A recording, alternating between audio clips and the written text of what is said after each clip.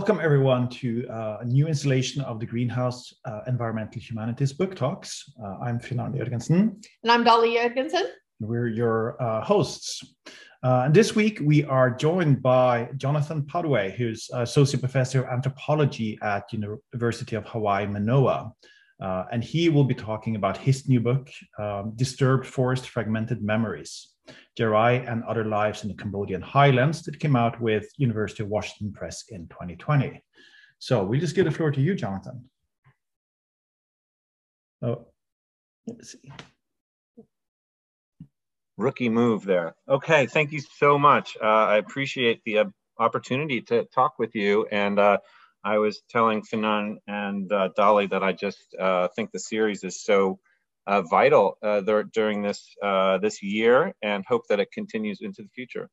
So I want to talk to you a little bit about the book that I've just been published, and it's called Disturbed Forest Fragmented Memories, as Finan was just letting us know.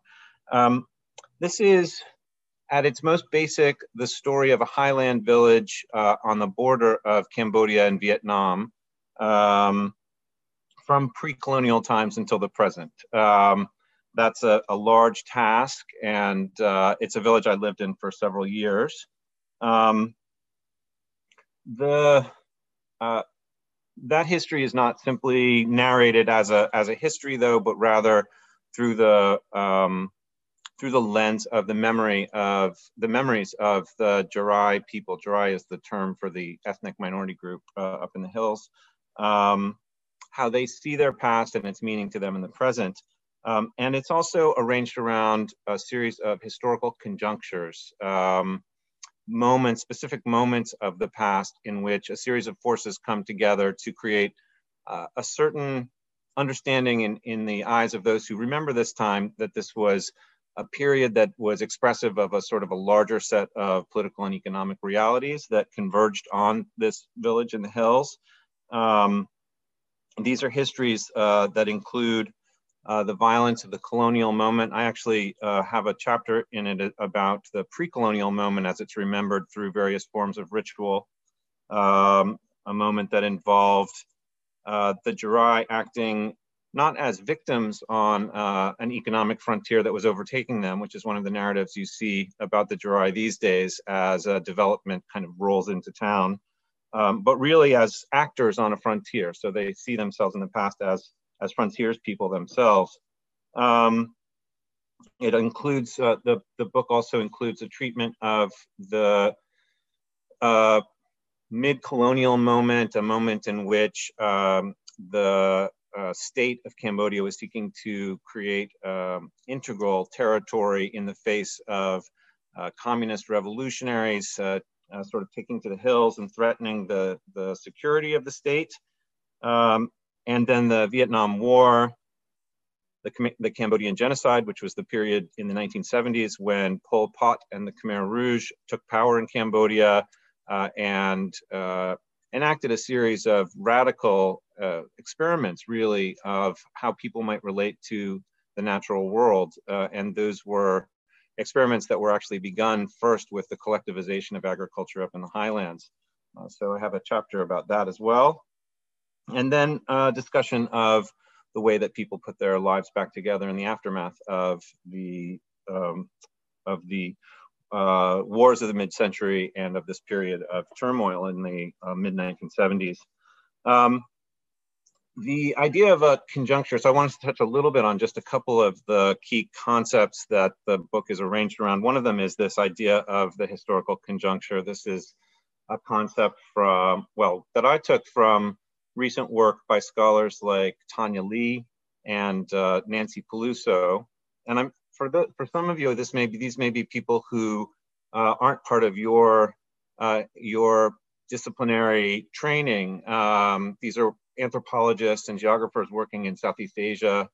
But you go back a little bit further and you find that they are also drawing on common theoretical interventions that we're all looking at. So this idea of conjuncture would have much in common with writers following in the trail of Stuart Hall, for instance. If you think of the a book, Policing the Crisis, that he wrote. It's one of the places where he uses this concept of conjuncture rather well to illustrate a certain, I don't know, a moral panic that takes place essentially, but one that is created through a series of political and economic realities. The work of Doreen Massey also follows on that. So these are places where we'll have overlap in terms of the intellectual traditions that we're drawing on.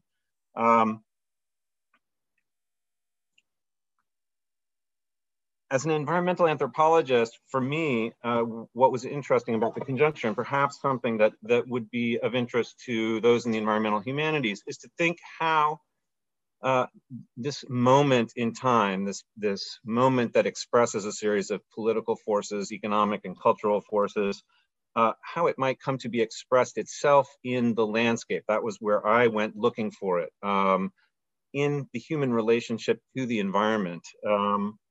So that environments, which I'm sure many of you will have observed or have read about other scholars working on this concept, that environments themselves express human relationships. They contain, or they're marked by, the ways that humans interact with the natural world.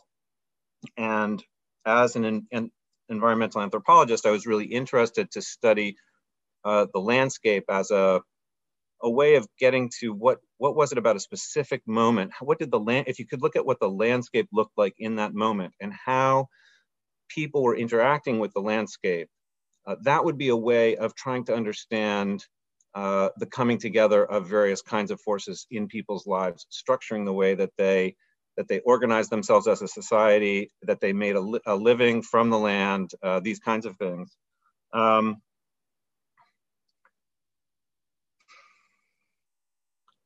So, sorry, I'm just trying to make sure that I don't spend too much time talking to you guys right now at the beginning of our talk. But I thought I would just, this concept of the landscape is one of the things that is sort of a contribution, I think, of the book. The idea is that landscapes have several functions. They are, I was going to try to read just a couple of, passages, just because I think you could get a sense for how the book is put together and the sort of nature of it as a text. So this is just a little bit that I had about landscapes in here that might help you to understand why I think the landscape is an interesting focus for environmental anthropologists and those in the environmental humanities. My understanding of it is that a landscape is both observed and lived in. It consists of the surroundings that we experience as our world. The term refers to the world around us, the world as we perceive it, and it also implies a form of habitation. And as a concept, landscape refers to a set of biophysical phenomena and the relationships among them, which is to say, an environment or an ecology. Even urban landscapes are ecological formations, although the enduring nature-culture divide that structures much thinking in the social sciences often prevents us from seeing them that way. For anthropologists and geographers, the concept of landscape is useful because it brings together three important fields of inquiry: ecology, representation, and materiality. Landscapes as environment point to the interrelationships among living things and suggest the importance of ecological function to the production and sustenance of life on Earth. As representational forms, landscapes derive analytical purchase from the interpretation of the meanings that they are made to hold. And finally, analyzed from the perspective of their material properties, landscapes alert us to the ways that the material world conditions the production of human and non-human lives and structures the experience of social life. Here there is space to explore how landscapes and their elements act as agents within reconfigured accounts of the social. So in that last notion of the materiality of landscapes, I'm quite intentionally taking on board some of the new feminist materialisms and approaches to trying to think through how the landscape itself serves as an actor within some of these historical moments that it's caught up in. Seeing a landscape changing in this way from moment to moment actually is a useful critical intervention, I believe, because if you think about, say, the notion of resilience, that's very prominent in discussions of environmental, social relations today. There's a tendency with highland people in Northeast Cambodia and throughout the region where I work to think about their practice of swidden agriculture, which is a kind of an extensive agricultural practice that involves burning the forest and then planting it and allowing it to regenerate as a resilient practice or set of resilient practices. And it's seen in this way, under this concept of resilience, it almost seems as if people have been doing the same thing the way that they have been taught by their elders to do for generations, right? And that is often the case. You see the transmission of knowledge about the environment, about the natural world passed down, sets of practices devised long times ago still being very meaningful today.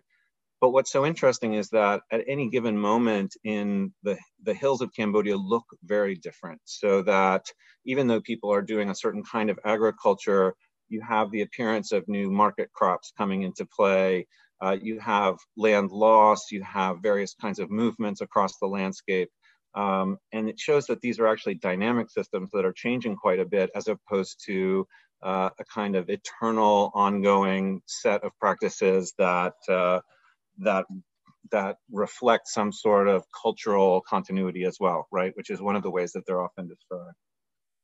And it's important because, and I think this is a really important point to make, it's not me trying to narrate the past of this people through the landscape is not an externally imposed project, right? This is actually how the Jarai people of Cambodia and Vietnam and many of the other highland groups that live in this area, they do this themselves. They use the landscape to talk about the past. They talk about the meanings that the landscape continues to hold for them. And oftentimes when they're telling a history, a mythical history, a history of ancestors, and oftentimes from my perspective, listening to these histories of people endowed with what we would call magical powers of some sort, you know, they continue right up through to a decade ago or less. So it's not, these histories don't register as myth to the Jarai people that I spoke with. When they're narrating these histories, they're often looking off to a distant hill that you can see from the village and saying, you know, it happened here. These are the yang, these are these powerful spirit forces that live up in this particular hill who did this action at this time. So it's not just my desire to understand the environment from the perspective of the Jarai that sort of dictated this approach in the book, but rather one that is very much of a piece with the ways that the Jarai themselves narrate their own history. I'll just say one more thing about that, which is that these histories that live on from the past, they often live on in the form of a certain ecological formation. There's a swamp with a name that was created through some event that happened in the past, and people can mark the past through going to that place and saying, look, this is where so-and-so did this thing, and this is why it looks this way. But what's so interesting about it is that, again, taking into consideration the ways that ecologies themselves are made up of the actions of very many different kinds of actors. These histories don't stay in the landscape as set pieces for decades and decades. They actually start to decay. They're overtaken by brush. New ecological formations come up in places where old ones once stood, and you see the remnants of these things living on in the present. And this notion of the idea that the history that lives in the landscape is really only ever partial was something that I thought was really useful for thinking through how Jarai people and how all of us experience the past through the landscape. Let me read you just a very brief little section here that gives you a sense for that piece of the puzzle. So one of the points I make is that Eric Hobsbawm used to call the kinds of histories that I have written about in this book histories from below. And I actually had said, this is not appropriate in the case because the people I'm working with are Highlanders, and better to call them histories from the hills instead. And I wrote that, like the landscape itself, though, histories from the hills are only ever partial. To understand the past through its remnants in the present requires not only coming to grips with the fractured nature of the past, but also celebrating the virtues of this incompleteness. Where the past lives on in the present, it does so only in pieces. Previous ecologies are overgrown, and the forces of obliteration and oblivion leave behind only fragments from which present understandings are constructed. Multiple forms of disturbance are at play here, not only the ecological disturbance that shapes succession and species composition in the forests of the Northeast Hills, but catastrophic disturbances, social and material in their nature, that uprooted people and moved them around on the land, displacing them relationally from each other and from their environment. Processes of disturbance shape the remains of the past, which lives on now in fractured form. This is why the book's title is Disturbed Forests, Fragmented Memories, because of these social and environmental processes of disturbance that actually leave only fragments behind, that are the fragments upon which Jurai narrators build stories about the past. Excuse me 1 second. I think rather than I was ambitious about what I'd accomplish in 15 minutes of introducing the book. Let me give you just a sense for the kinds of things that are in the book, and rather than reading an extended excerpt, I'll just try to answer your questions and bring out some of the character of the book through that interaction. So the book starts with this memory of, there's a couple of introductory chapters that talk about what does the village look like and what kinds of people are in the village, and what is, it allows them to express their own understandings of their life in ways that I'm certainly unable to. So, but it moves on to try to talk about the pre-colonial moment, which was a moment in which the Jurai were both victims of and participants in certain forms of, it's what the anthropologist called, George Kondomianos called extreme forms of dependence. So in the pre-colonial moment, social relations in Highland Cambodia and throughout Southeast Asia were based on various kinds of indenture and servitude. And the Jurai were involved in various kinds of inter-village raiding. There were, it's difficult to bring the term slave into the discussion. That's the term that's always used in the French literature, but it's one that is very confusing because of the ways that it's referenced in sort of the North American tradition. And but it is some form of various forms of unfreedom, were how society was essentially sewn together. And so one of the chapters discusses the Jurai understanding of this, and again, this concept of the frontier. There's a chapter that really focuses on rubber as an actor on the landscape, because the colonial or the post-colonial government of Norodom Sihanouk was very interested in using rubber to organize the landscape. It has a wonderful aesthetic. It's this aesthetic of order and of an engineered landscape, and states are always sort of going to rubber for probably more for its, almost more for its perceived effects of organizational purity, right? I mean, you have these rows of trees that they create an optical illusion. They're very impressive, and that transformation of the landscape, that intentional transformation of the landscape into some kind of an otherworldly grid, is one of these things that looks like a state-making behavior. So I look at the ways that state efforts to impose rubber plantation as a form in the highlands in this sort of mid-20th century moment were resisted by highland people quite vociferously and with armed conflict, and essentially forced highlanders into the arms of the communists. The next chapter takes on their experience of being associated with communist revolution, of getting swept up in the Khmer Rouge revolution, and then quickly realizing the lack of freedom that was involved in this massive collectivization process, which was based on a number of very faulty understandings of how people could be encouraged to produce rice in the hills. And it's one of these state-making projects that lowland states have been trying to impose on the highlands for a long time, which is to get them to do rice farming just like people down in the lowlands of Cambodia, where you have inundated rice field, pond field rice agriculture.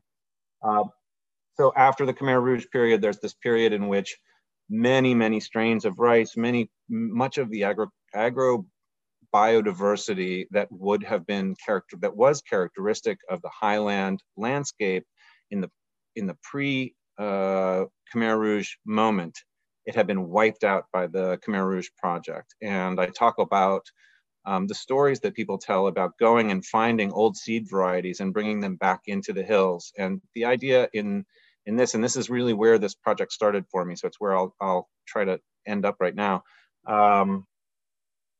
You know, when I first started working up in this area, it became pretty clear that the sort of farms and gardens of the people there contained all of these different crops that had been brought from all over the place, and that they were, in a way, like each of those crops, each of those varieties in a highland farmer's farm was like a historical document. You could say, where did this particular eggplant variety come from? And in theory, you could trace it back all the way through the journey that it made, being handed from person to person to be brought back into the hills after the Khmer Rouge period, or perhaps it has a longer history that extends from before that.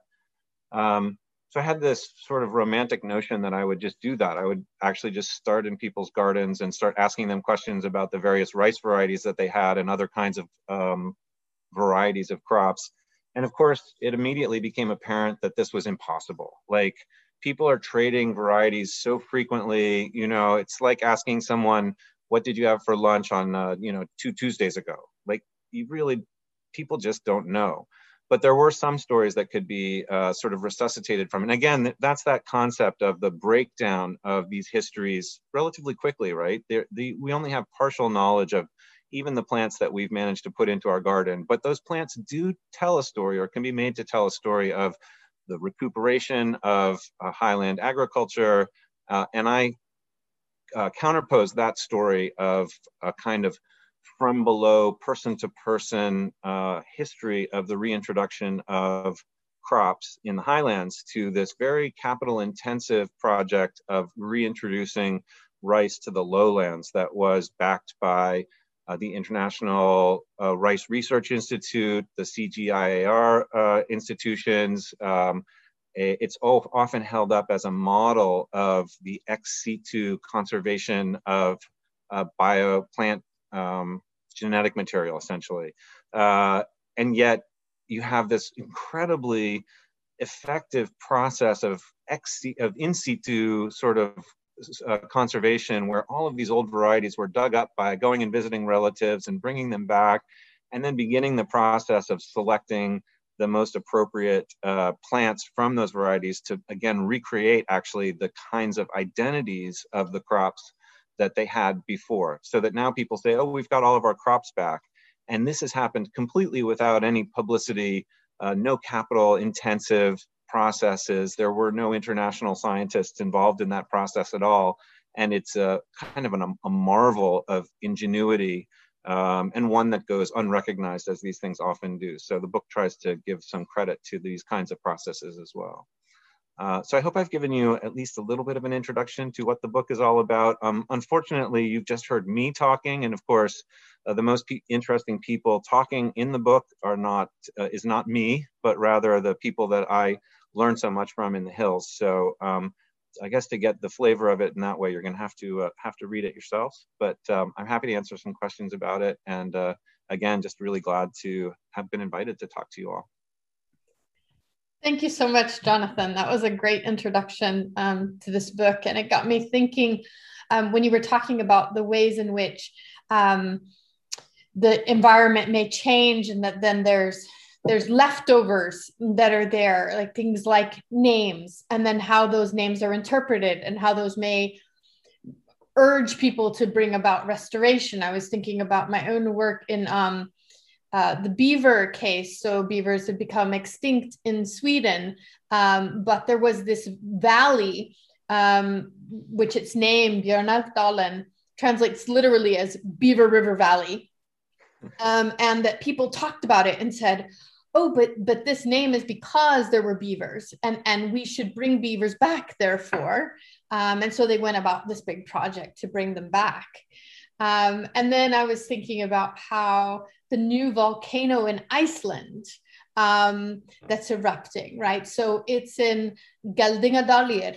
So it's in a valley. I mean, its name has the word valley in it, but now it's actually a mountain, or it's, it's there. It's not a valley anymore, right? So how you might need to change the geography, you know, your own understanding of the geography as the land changes and names. So I was wondering if you had some examples about this kind of names and the way that naming of a landscape it is kind of in flux, or structures the way people act and behave. You know, yes, and I think that's a lovely point. It's one that I actually got kind of, you know how when you're writing a book like this, you just go down all these rabbit holes, right? Where you just get so it turns out that American geography journals back in the 1920s used to always have articles where they would talk about the corruption of place names, which I thought was lovely. This notion of corruption, right? These place names break down over time, and the geographers were so interested to put the pieces back together and not allow it to break down, right? And it's kind of illustrative of this point, which is this point of this notion that these things are constantly breaking down. And one of the things I think is interesting about the question you raised, Dolly, is that that process of corruption, of decomposition of these names sometimes, or just the idea that the names themselves are often multiple, right? They can reference many different histories, so that it leaves open to interpretation. Like a place that might be called Beaver River Pond might also have different names or associated with it, or that would have been able to have been pulled up if it wasn't beavers that were being reintroduced, but say some sort of crow. I don't know, right? There may be some sort of crow outcropping in the Beaver River Pond that would have been a point of reference, right? So that there's a multiple sort of hooks that you could hang the past on in these places. And this was actually the case in, so one of the things that I did as part of my project in the Highlands was to go with, so I was working with this brilliant young guy who would fulfill, I suppose, what you think of as the research assistant or something like that, right? But really, he was my guide to much of what I learned. He was introducing me to people. He was taking me around the countryside and showing me things. Now, of course, he's gone into politics and, I mean, it's fascinating. He's just doing so incredibly well financially right now that he has no time to go around on motorcycles with me and check out old locations in the countryside. But we did spend a lot of time riding around looking at the old. So what happened here during the Khmer Rouge period is that the Khmer Rouge communist soldiers, these revolutionaries, moved everybody down from the hills to the river valleys. This again is a classic state-making project in Southeast Asia. You want people where you can see them. You don't want them off in the hills where they're not visible to you. So everybody was brought down to the side of the Sesan River and put on these collectives. And the collectives were all sited on a type of landscape that the Jirai call Chirao. And Chirao is basically an inundated wetland that could be used for growing rice. And this was the Khmer Rouge idea. Let's make everybody grow rice in these places.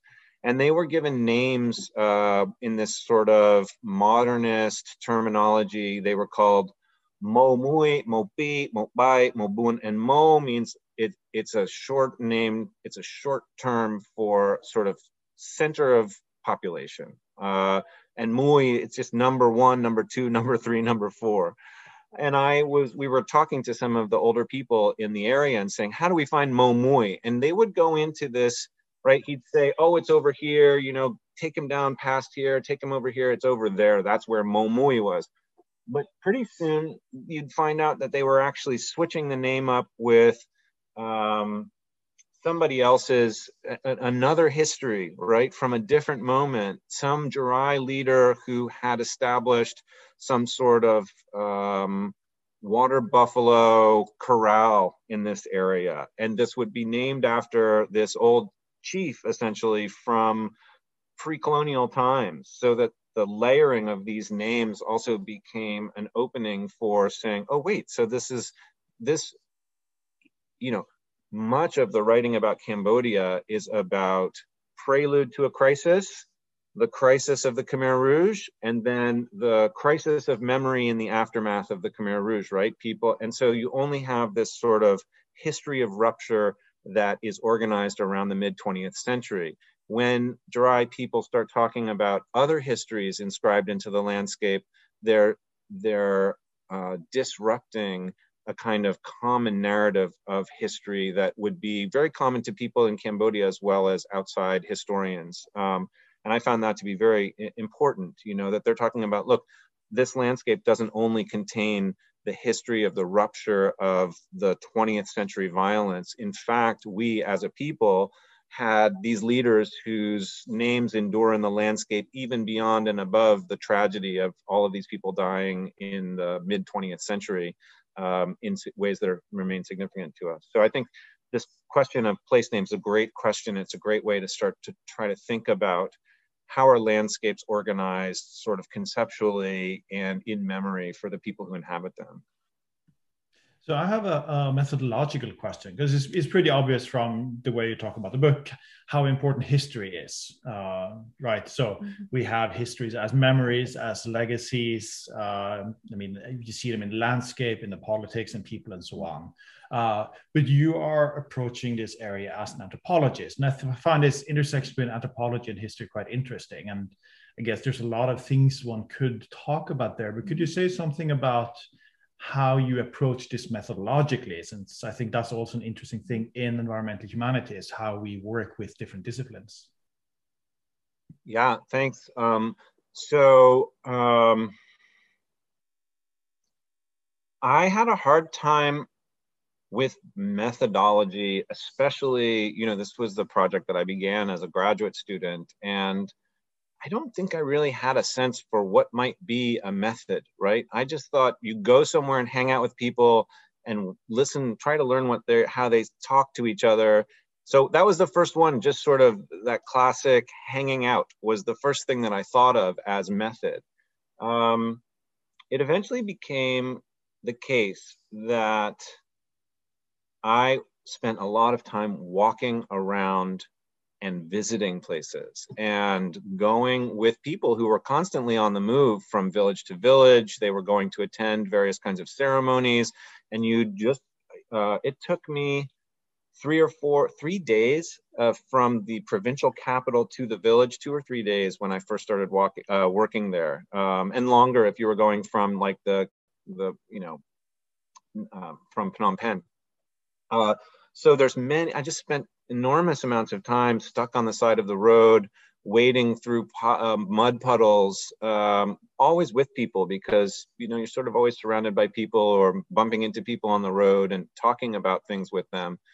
And it's also the case that Jarai men, especially, and there's a certain sort of gendered dimension to the experience of working with Highland people that made it difficult for me, especially at the beginning, to understand women's perspectives on many of the issues that I was looking at. And I tried to deal with that really forthrightly in the way that I write about the process of doing the research in the book. Although at the same time, I should say that Jarai women are extremely, they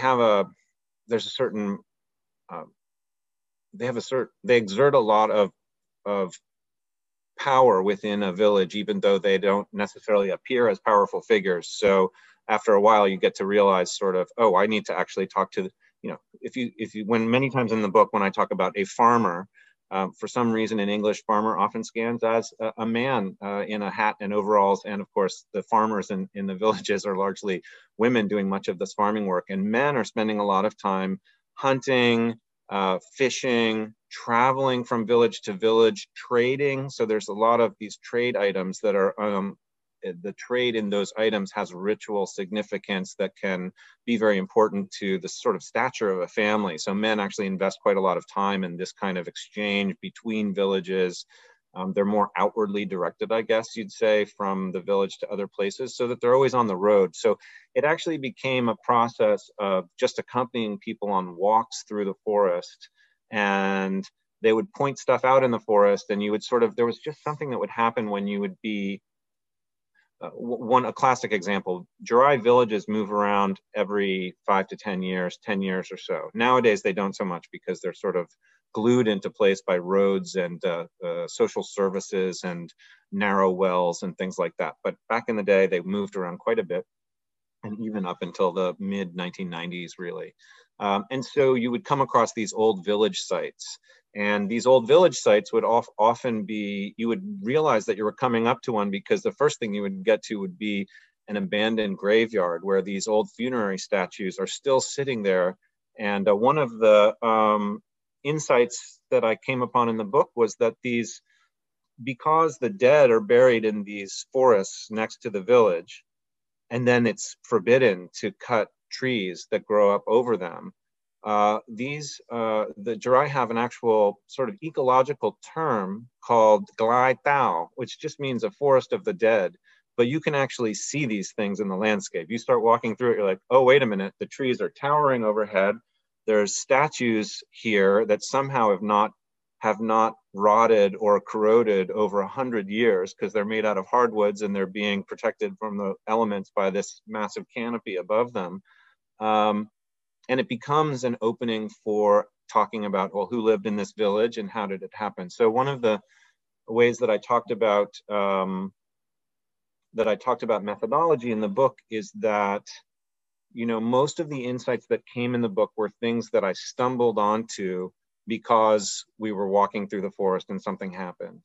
And so really the methodological challenge was sort of, how do you make a methodology out of stumbling upon some sort of insight? But really that's what it was for me, working with the people that I was working with. And I spent an enormous amount of time, and really, I think most of the insights were gained through the process of learning language, of failing to understand things and being instructed, of laughing stupidly at the wrong time when someone said something and other people were laughing, and then it became very obvious that I was sort of laughing in sympathy with all the other people around simply because I thought I was supposed to react to something funny, but people would say, that guy has no idea why we're laughing. And then they would tell me why they were laughing, and you'd sort of learn from that.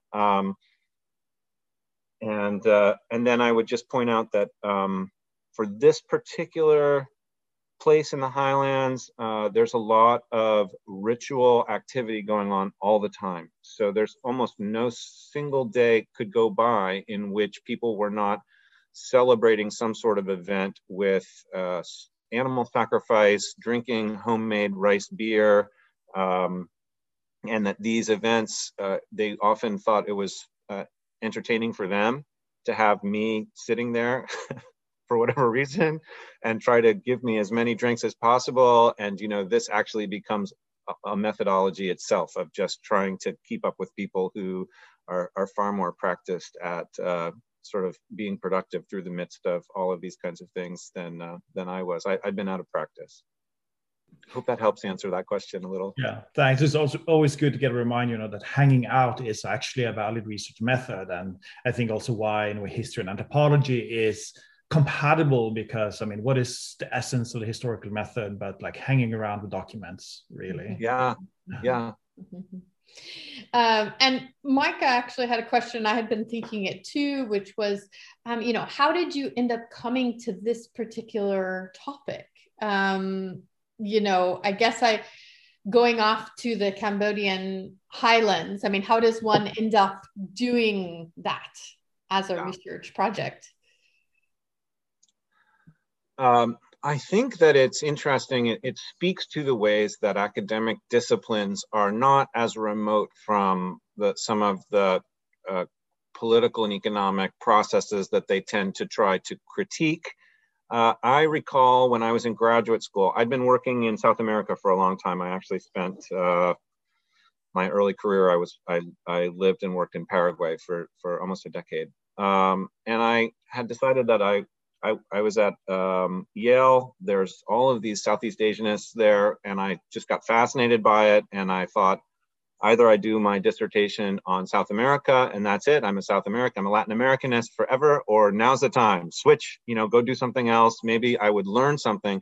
The thing that I was initially interested in was this concept of indigeneity as a social category, as a form of identity that could bind people together. And of course, it means so many different things in these different contexts, especially between settler colonial societies in the Americas and places in Asia. So I thought I was interested in sort of understanding indigeneity and indigenous understandings of the world in a cross-cultural perspective in some way.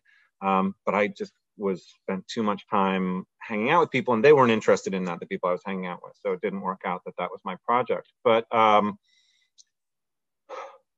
at the time that I was in grad school, which started in the late 90s, there was a narrative still out there that Cambodia was, quote unquote, opening up, right? The government of Cambodia was more interested in foreign aid from Western countries than, say, Vietnam, which constantly retained, right, the power of the Communist Party in Vietnam. There was no interest in having, and I had actually spoken with a number of people who had worked in Vietnam and had very difficult situations where they felt that their presence in villages was exposing people to risk. It wasn't the kind of place that you could actually work. So, but it was interesting that this narrative of Cambodia opening up, right? It's similar to what many of you may have seen, this sort of similar narrative applied to Myanmar in the days prior to the most recent upheavals in Myanmar and the taking of power, the coup. But prior to that, of course, the narrative there was Myanmar's opening up, right? Opening up to democracy, opening up to investment. And so we as academics get sucked into these same sort of global flows of information and investment and finance and all of the, right? All of these same things. And really, many people I talked to when I said I was interested to work in Southeast Asia said, well, Cambodia would be a great place. No one's really been able to do field research there. Even though the Khmer Rouge were in power from 1975 to 79, civil war extended for 15 or 20 years after that. There really hadn't been a lot of research done, and there were, the questions of what does genocide, about the Cambodian genocide and how it had affected life there, were pressing questions that really hadn't been addressed. So those were questions that drew me. And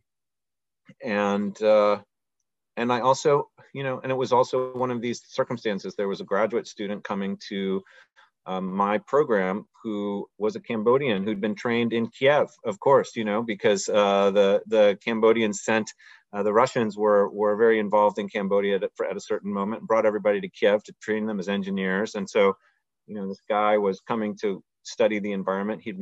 He spoke English, and he invited me to come look at some of the work that he was working with World Wildlife Fund at the time. So they invited me to come look at some of the work that they were doing. And, that was just kind of an email that turned into a meeting, that turned into a visit, that turned into 20 years of work. Yeah, an email that turns into a visit that turns into 20 years of work. That's a great way to put it, with a lot of academic work, really. I was, when you were talking in your introduction, and you were talking about landscape, and the way you look at the landscape in these different ways, I got to thinking about one of the foundational people within environmental history, Don Worcester, and his discussion of the way we write environmental history in three ways. And I mean, you can talk about whether or not they're really separate ways. I mean, most of the time they're not. But one was, the first is the material, right? The physical, the actual change in the land, if you will. And the second is as a production. So how you produce on the land, which your stories then have to do with agriculture and agricultural productional shifts. And the third is as the way we think about the environment. So it's the level of the history of idea and the history of the way we envision the environment and the stories we tell about it. And so I saw a lot of similarities there in the way you were talking about landscape in these three levels. So I was wondering if you could say more about the way that the Jurai do this at the ideological level, at the concept level, the idea. So how do they envision this forest, right? And the landscapes in which they inhabit, and what role does it have culturally? You know, you mentioned the cemeteries, which was really interesting, the spiritual aspect. So I'm thinking along those lines. Sure. Great question. It's so funny, you know, when you put together one of these schematics that you organize your thinking around, then you show up at these talks and people are like, you know, Lefebvre actually said lands, you know, this thing too. And you're like, oh gosh, of course, I sublimated Lefebvre and forgot all about it and then reinvented it myself. And there you have it. And of course, I was so influenced by Cronin's Changes in the Land. You know, when I first started reading environmental history, it just seemed so brilliant to me. So, you know, I'm sure this is all just an effort to try to emulate Bill Cronin too. The Jurai understanding of the landscape at this sort of conceptual level, or their conceptualization of the landscape, is, you know, I want to say spiritual, but I also want to warn that the Jurai would not see it this way, because there's no sense for them that things that are spiritual, that have to do with the dead or the spirits, which are the Tao and Yang, are not real. Right. So from a Western perspective, we tend to, or at least we've inherited a tradition in which we would say there's a sort of spiritual world and a material world, and they are different.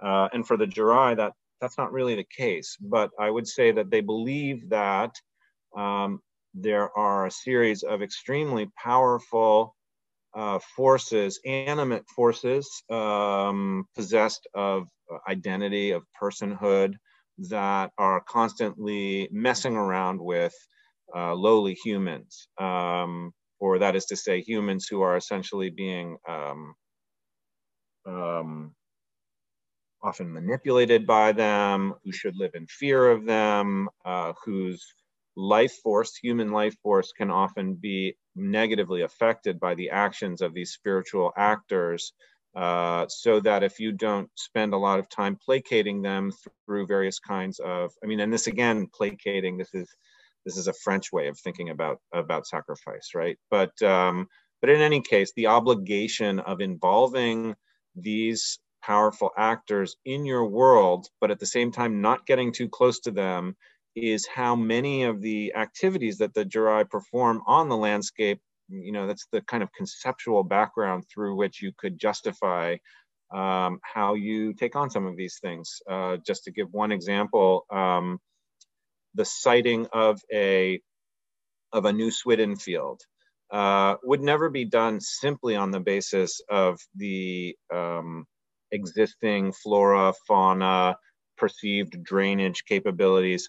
Now, be very clear, like when Jurai farmers are sitting around thinking, we're going to go over to this place that we haven't been for quite a while, and we're going to do some farming over there because the trees are the perfect size, and you can just tell that when you cut them down and burn them, you know, it's going to be red soils underneath them, and those are the best for farming, and it'll be very productive. But when it actually comes down to it, this involves going to bed at night, dreaming, trying to understand if your dream has water flowing in it, that's good. If it has water stoppage, which is a frequent thing that happens in a dream, you wouldn't dare to go and farm in that area. Then you set out to, you do a couple of experimental kind of, you go and have a drinking session up there basically, and scatter the remains of the jar of rice beer on the ground in the evening as you leave, and then you come back the next day and see if it's been disturbed or not. And there's various kinds of augury that are done to listen to the birds on either side of you on your way out there. All of these things contribute to whether or not you would farm in that area. And, you know, this logic of agricultural productivity, of what the landscape is capable of power, it's essentially a discussion of power in the land, comes back again when someone's talking about so-and-so had a great year farming. The realization is, you know, they did not have a good year farming because they worked really hard.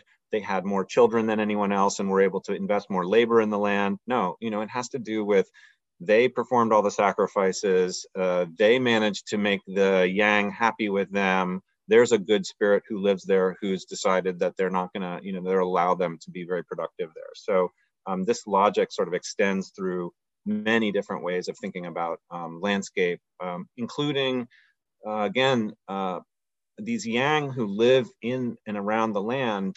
They live in villages, they mess around with people's lives, they imbue people with certain kinds of power that allow them to rise to prominence in society, so that there's a whole landscape explanation for many historical actors and their successes as historical actors of some kind or another.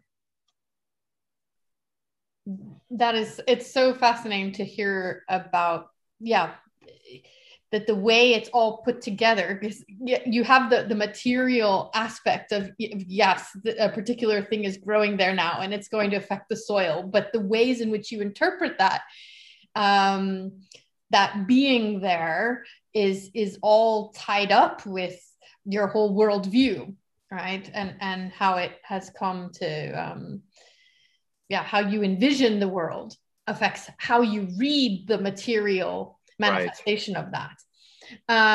Let's see, Gabriella, you have a question. We'll unmute you. Thanks. I've really enjoyed hearing about your work and can't wait to read the book. I'm going to tick back a little bit to something Dahlia asked about earlier, but ask it in a different way. So I was really interested in the rediscovery of the plants after the Khmer Rouge, and bringing, are there stories and are there names attached to the plants that travel back into the highland? And then I'll ask another sort of technical, I've done a lot of anthropology because I work on food. And so I've read a lot about Papua New Guinea and sort of gift exchange. And so I'm wondering, is sort of some of the gift exchange that men do, is that kind of reminiscent to some of the other Pacific Islanders that we might know about? And then, you know, the idea of like the farming system that women often farm in other places too, right? So particularly in Southeast Asia, that it's the men who move and the women who stay, but they stay because they're growing the crops. So I'd just like to, you know, hear your thoughts on that. Absolutely. So this is a good question. Touches on many things. Actually, that question goes into many of the different pieces that I've written about in the book. Men traditionally have, not men, this was something that was fascinating. Whenever I heard about these relations, people have these relations called jiang relations, which is a fictive kinship relation that you establish with someone through a process of exchanging sacrifices with them. And usually it's done to create essentially like an in-law or a kind of person who can act as a host to you if you go and visit a faraway village. And they're always talked about, when people were telling me about them, they were telling me about men having these things. So, but I did a survey in the village, who has jiang and where are they? and all the women had jang as well, you know, and it's sort of a hidden thing. And it's like, no, actually, this is not just a male. It's often narrated as a male form of fictive kinship, of alliance, essentially, that you would have an ally in another village who would share with you. But these allies are also sources for crop varieties. So you would go and visit your ally and bring your ally news of the village and reminisce and then drink together. And you would probably go home with a root ball or two in your hand, right, of a certain crop that you didn't have at the village that he says is fantastic and you can be used for this and this purpose. So that there's an element of gift exchange also in there, although, and you mentioned the case of Papua New Guinea, right? This would be the kind of thing that we're a kind of trading or gift exchange that happens around the edges of another one, right? So the classic example of the kula, right? And I don't know that much about it, but it's always talked about as having all these lateral effects as well, where people essentially wind up going home with a bunch of stuff that weren't kula trade items, but they were just trade that was being conducted around the edges of these other items. So if men are going, or if people are visiting other villages and engaging in exchanges of sacrifices to continue the relationship of this alliance relationship, and then they would go home with a bunch of plants, then this one circuit is essentially enabling the flow of plant genetic material and the recuperation of, and the variety names, like you say, actually do have a lot of significance. And one of the chapters in the book actually looks at the remembrance of American invasion of the highlands through the lens of two species. One of them is called airplane weed in Jirai, and the other one's called American thorn, right? And these are invasive species that take over disturbed landscapes, just like the landing zones that were created by the Americans. And you know, this very good friend of mine talked to me about the Americans dropped flowers from the sky, right? And I was like, oh, wow, that's a great image, you know? And she's like, oh, no, don't be ridiculous. The runners of their helicopters picked up Chromalena odorata, one of the world's best known invasive species or non-native species, or however you want to frame it, right? So I talk a little bit about Jirai conceptions of invasion that's done through metonymically through the concept of plant invasion.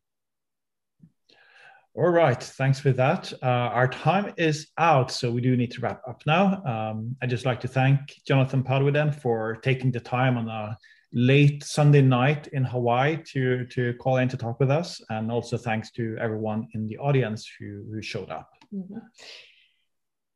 Thank you all so much for having me. And I really enjoyed this opportunity and great questions as well.